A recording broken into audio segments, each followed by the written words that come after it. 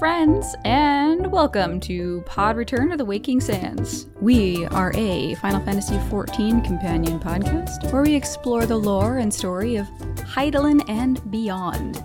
My name is Jen, and I'm joined by my co-host and researcher. I'm Levi. What's up, Levi? What's up, Jen? What's up? We are doing our look back on ARR so far. Yes, this is our retrospective episode for the introductory content to A Realm Reborn. We're taking a moment to catch our breath here before we delve into the next chunk of content. So, Jen, it's been 18 episodes so far, 19 if we count the Memory Hold episode 0. Yeah, which will never see the light of day. Correct. Yeah. How's the experience been for you so far, Jen? It's been very interesting.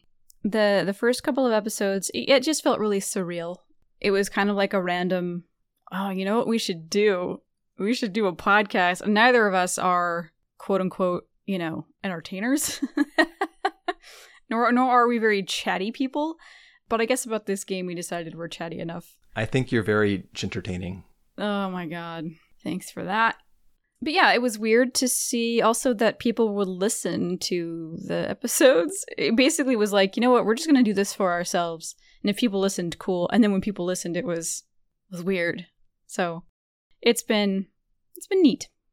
Well, I think there's an honest gap in the podcast out there, which, like I had said on our first episode, I went looking for this thing when I first started playing the game and couldn't find it.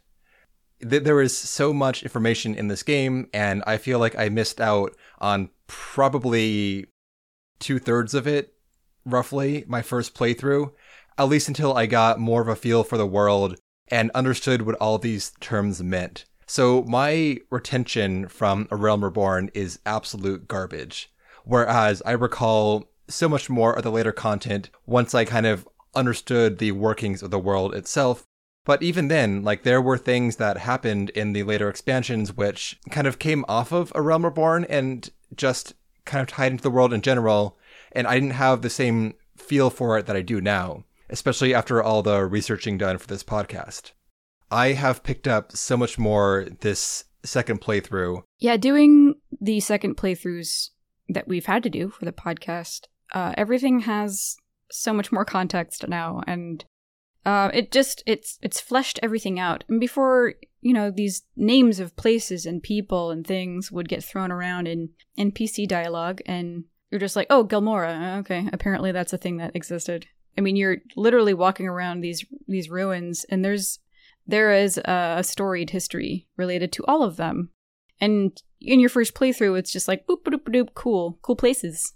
And that's, you don't know anything. But this time, we know stuff. And it makes it that much more a richer experience. Well, frankly, this podcast keeps me honest, too, in terms of actually going to the other materials out there and referencing them against the gameplay itself. Right. Yeah, you come across a weird, a location or a person from the distant past in Eorzea or Hydaelyn at large, and it's to the wiki or whatever, to the encyclopedia, so that you don't just skip over like you did the first time. There are so many moments later on in the game where some random NPC shows up and they're like, hey, remember me? And I'm like, not really, because it's been so long and there's been so much dumped on me. Usually when you have the option, if somebody comes by and you talk to them and then there's like a choice that pops up. Oh yeah, I remember when you did blah, blah, blah, blah, blah. Or, I'm sorry, who are you again? And I'm like, God, I don't really remember them, but I'm going to click, oh yeah, I totally remember you. Kind of like I would in real life. Absolutely. And then just hope your memory at some point will click into place. Just fake it till you make it, Jen.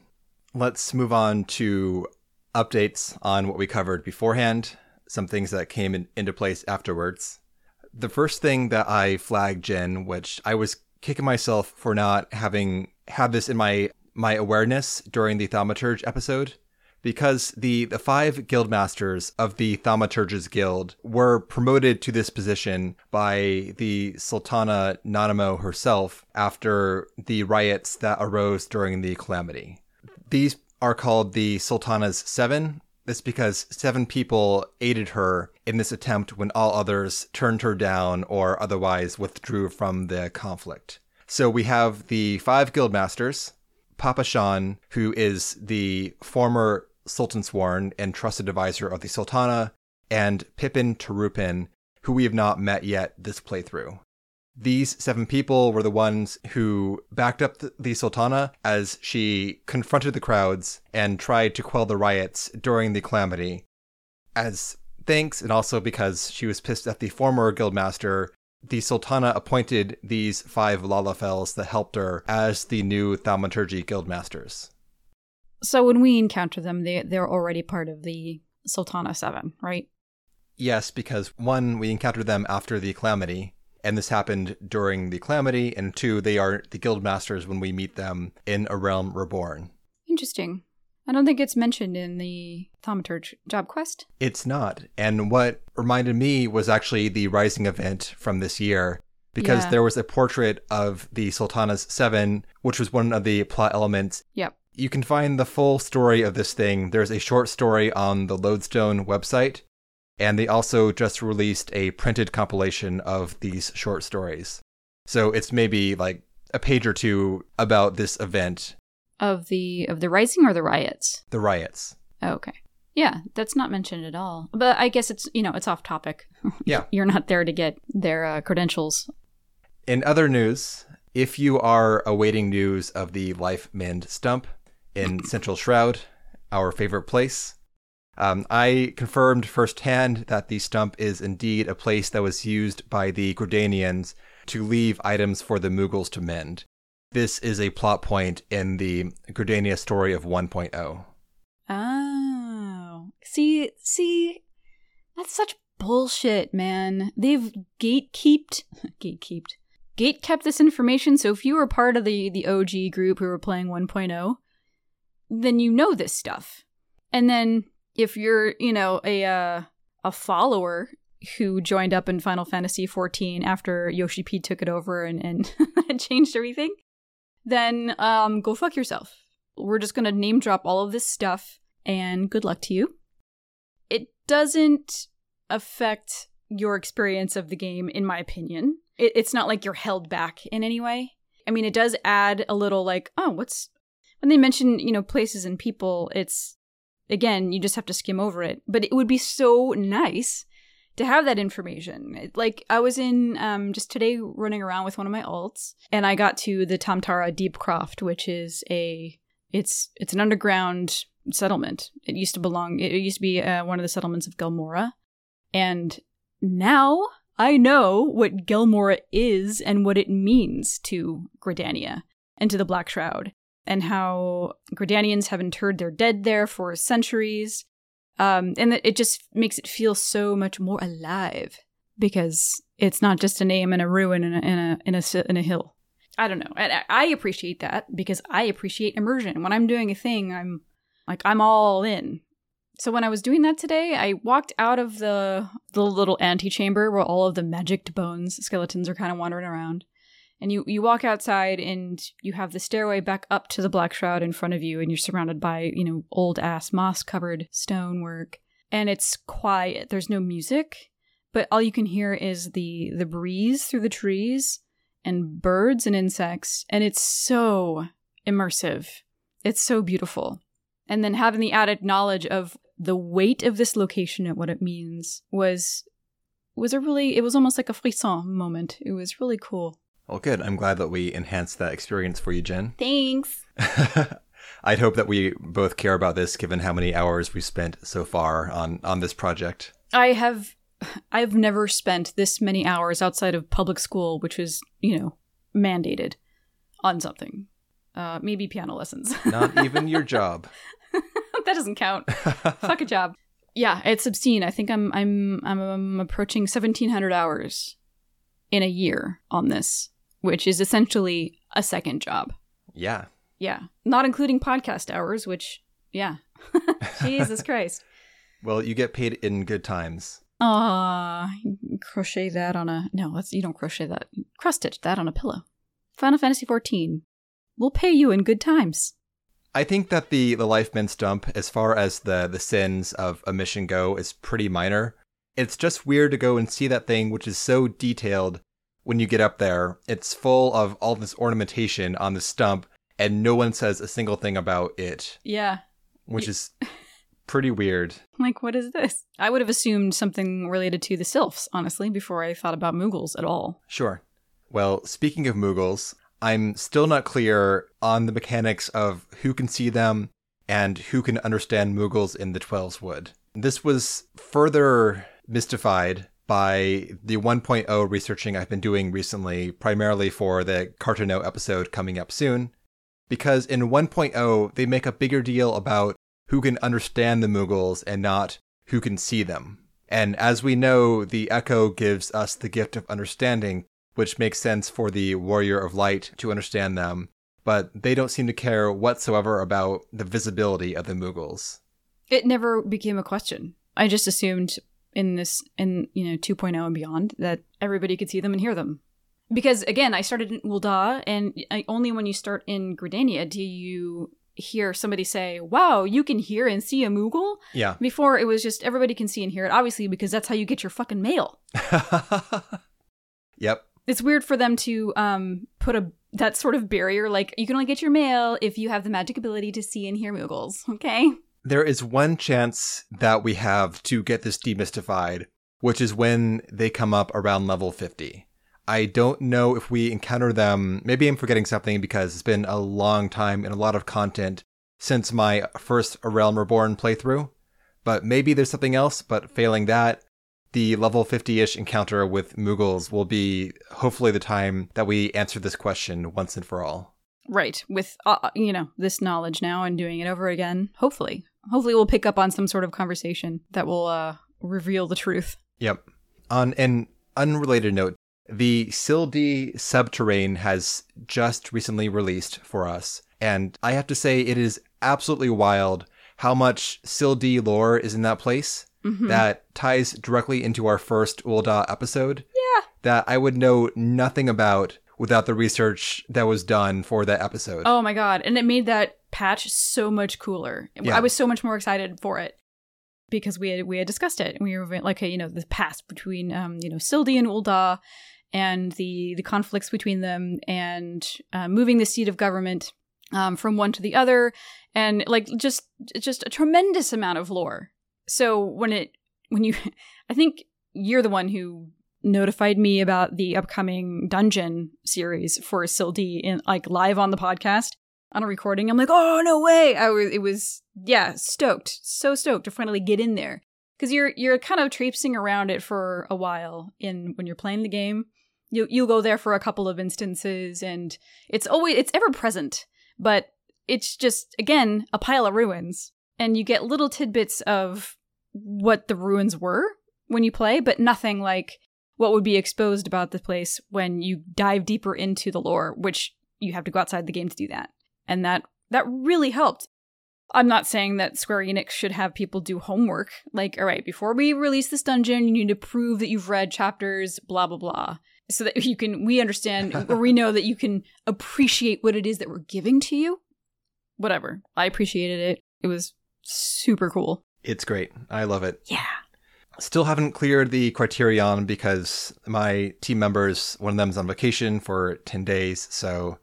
unfortunately, we're almost done with the last boss, and then it's like, well, we didn't clear this time, so I have to wait for 10 days to finish the clear.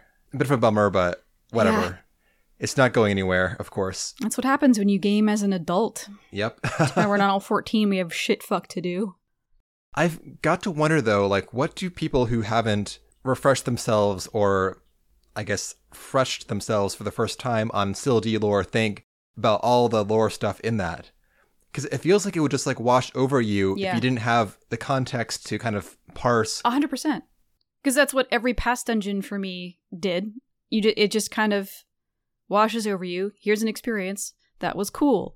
It's superficial in a way. Not saying that the design of the environments and the music and the enemies and all of that isn't already immersive enough, but having that background knowledge it's so much better. Absolutely. Yeah. Anything else that you want to revisit, Jen? I don't think so. I think that was like the biggest one. Yep. And also everything related to the history of Gridania, which going through the game the first time, it's a pretty forest and Elizans live there. And that's just sad that it really didn't extend beyond that until we started doing this. Amazing. And I know you hate it. I know you fucking hate it. But I think it's gorgeous. I love it. It's definitely my favorite environment. I mean, I love them all. I have a very soft spot for Ul'dah because starting city, and I just love the desert in general. And well, hang on. Let's not blow our load too soon, Jen. What the fuck? That's all we're doing in this episode. This is the blow your load episode. Well, you can blow your load in a controlled fashion. Oh, like tantric or? Because I was going to ask you, now that you've seen all 3 starting cities from a new character perspective, which one is your favorite of all those? God, I knew you were going to ask We're grading me. on experience, not on, try and put first-timer Jen aside. Right. Who played through Ul'dah only, and you love that because you experienced it for your first time. If you were to try and divest yourself of that experience, which of these 3 would be your favorite? Limsa Lominsa, I think. There are no wrong answers. I know. I can't. It's really hard to separate past Jen from the Jen that exists today. Yes. It's impossible. And it's also hard to remember all the little details. Understood. It's a thought exercise. You obviously you can't excise your content. Yeah, you can't excise your past experiences, of course. But thinking, if I were fresh Jen, I think the environment of Limsa, the music, the story, the characters, I think that comes out on top by just a hair. Well, a win's a win. Yeah, congrats, Limsa. And also setting aside my feelings for Merlvib, trying to be as impartial as possible. Sure. Yeah. Appreciated. I also would choose Limsa. Hey. I think that Ul'dah is the most interesting city as far as what I find appealing in a fantasy setting goes, but I don't think that the MSQ does a good job of showing Ul'dah. Correct. Because Limsa has a cohesive story from start to finish, it falls down, it stumbles a bit in places, as they all do at this point in the game. But I think that just the fact that it has a unified story that follows a single thread from start to finish really gives it the win for me. Yeah, I think that factors in quite a bit. Going through the MSQ in all of these cities, that kind of flatness of story or a disconnected story will obviously affect your opinion. So yeah, I think that's probably what eked it out a little bit over the others. Despite me just I fucking love Ul'dah. I love the city. I love the land. But MSQ wise is a little bit flatter than Limsa. And then I think Gridania and Ul'dah are tied for second place. I'm not putting any of them in last place, all right? They're not being ranked 1, 2, 3. That's your choice. I wasn't going to fixate on the negative regardless, so that's okay. Not that it's negative, just one of them is slightly better than the other. I don't even like using that word. Anyway. So, Jen, for the class quests, not counting Rogue, because that one has an unfair advantage given its separate release from the rest of the content, which of the starting class quests is your favorite? Thaumaturge. Yeah, without hesitation. Go on. I think historically, Thaumaturge has a greater connection to that area of Hydaelyn. It's also a little edgelordy, and I'm down with that. And then you have the 5 brothers who are the guild masters, and the chemistry between them is really adorable. And you go to a different one for a different lesson. This class quest felt really dangerous. There was a lot at stake here with an ancient, black magic entity. Void Scent. So having this very powerful Void Scent running amok and killing other thaumaturges and stealing their power, it felt really satisfying to engage in that story, and it felt like you were actually, it was more than just getting your mojo back, like in the case of, Pugilist, and or fighting so that the guild isn't signed over to some asshole because everybody bets the guild. Yeah, it just overall a very satisfying story, and the characters involved were just super fun. Well, nice. Yeah. Wouldn't argue with that one. Despite your dissing, though, I'm gonna say Pugilist was my favorite. It was fun. Yes, it was very fun. Most of these quests tend to drag, even the good ones, because they are paced poorly, given the mandated every 5 levels pacing of the quests. Right. And I think that it's just the most fun to play through Pugilist for me. It's got so many comedic moments to spice up the gameplay, and it moves forward at a nice clip, too. It's not the vegetables of the quests. It doesn't have all the vitamins. No, it's a donut. It is still a game, ultimately, and hopefully we're having fun while doing it.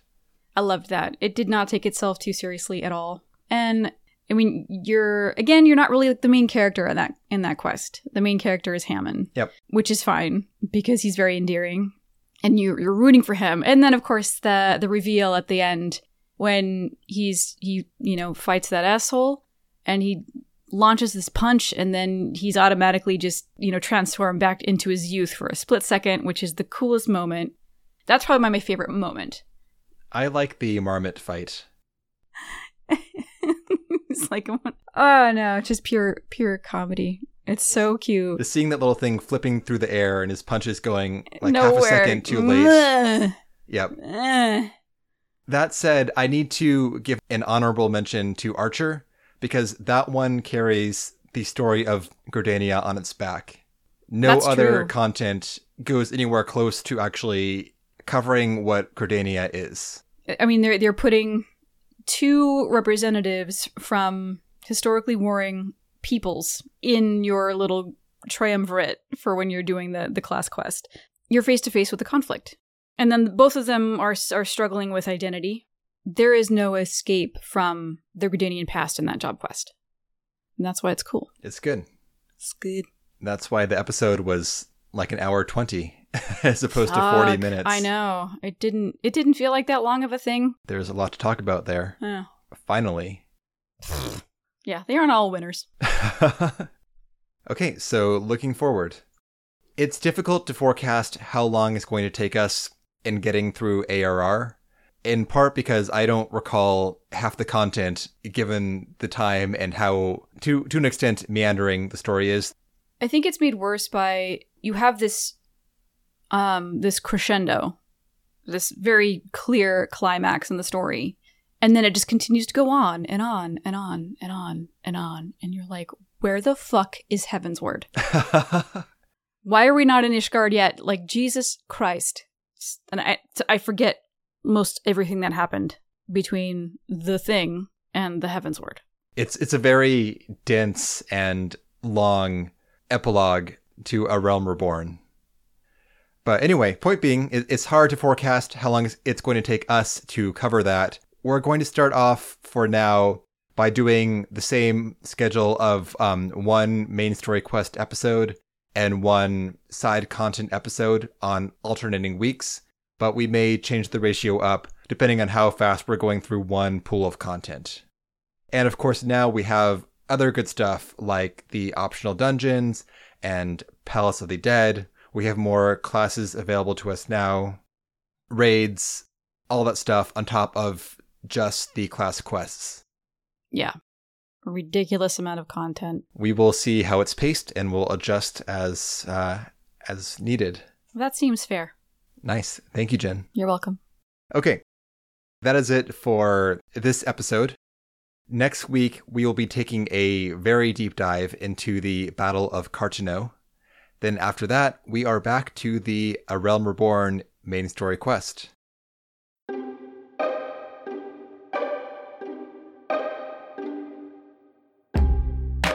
All right. Well, that was a nice little recap of what we've done so far. And we hope you enjoyed the episode. If you would like to get in touch, you can do so via email at podreturnffxiv@gmail.com. Thanks for listening, and we will see you next time.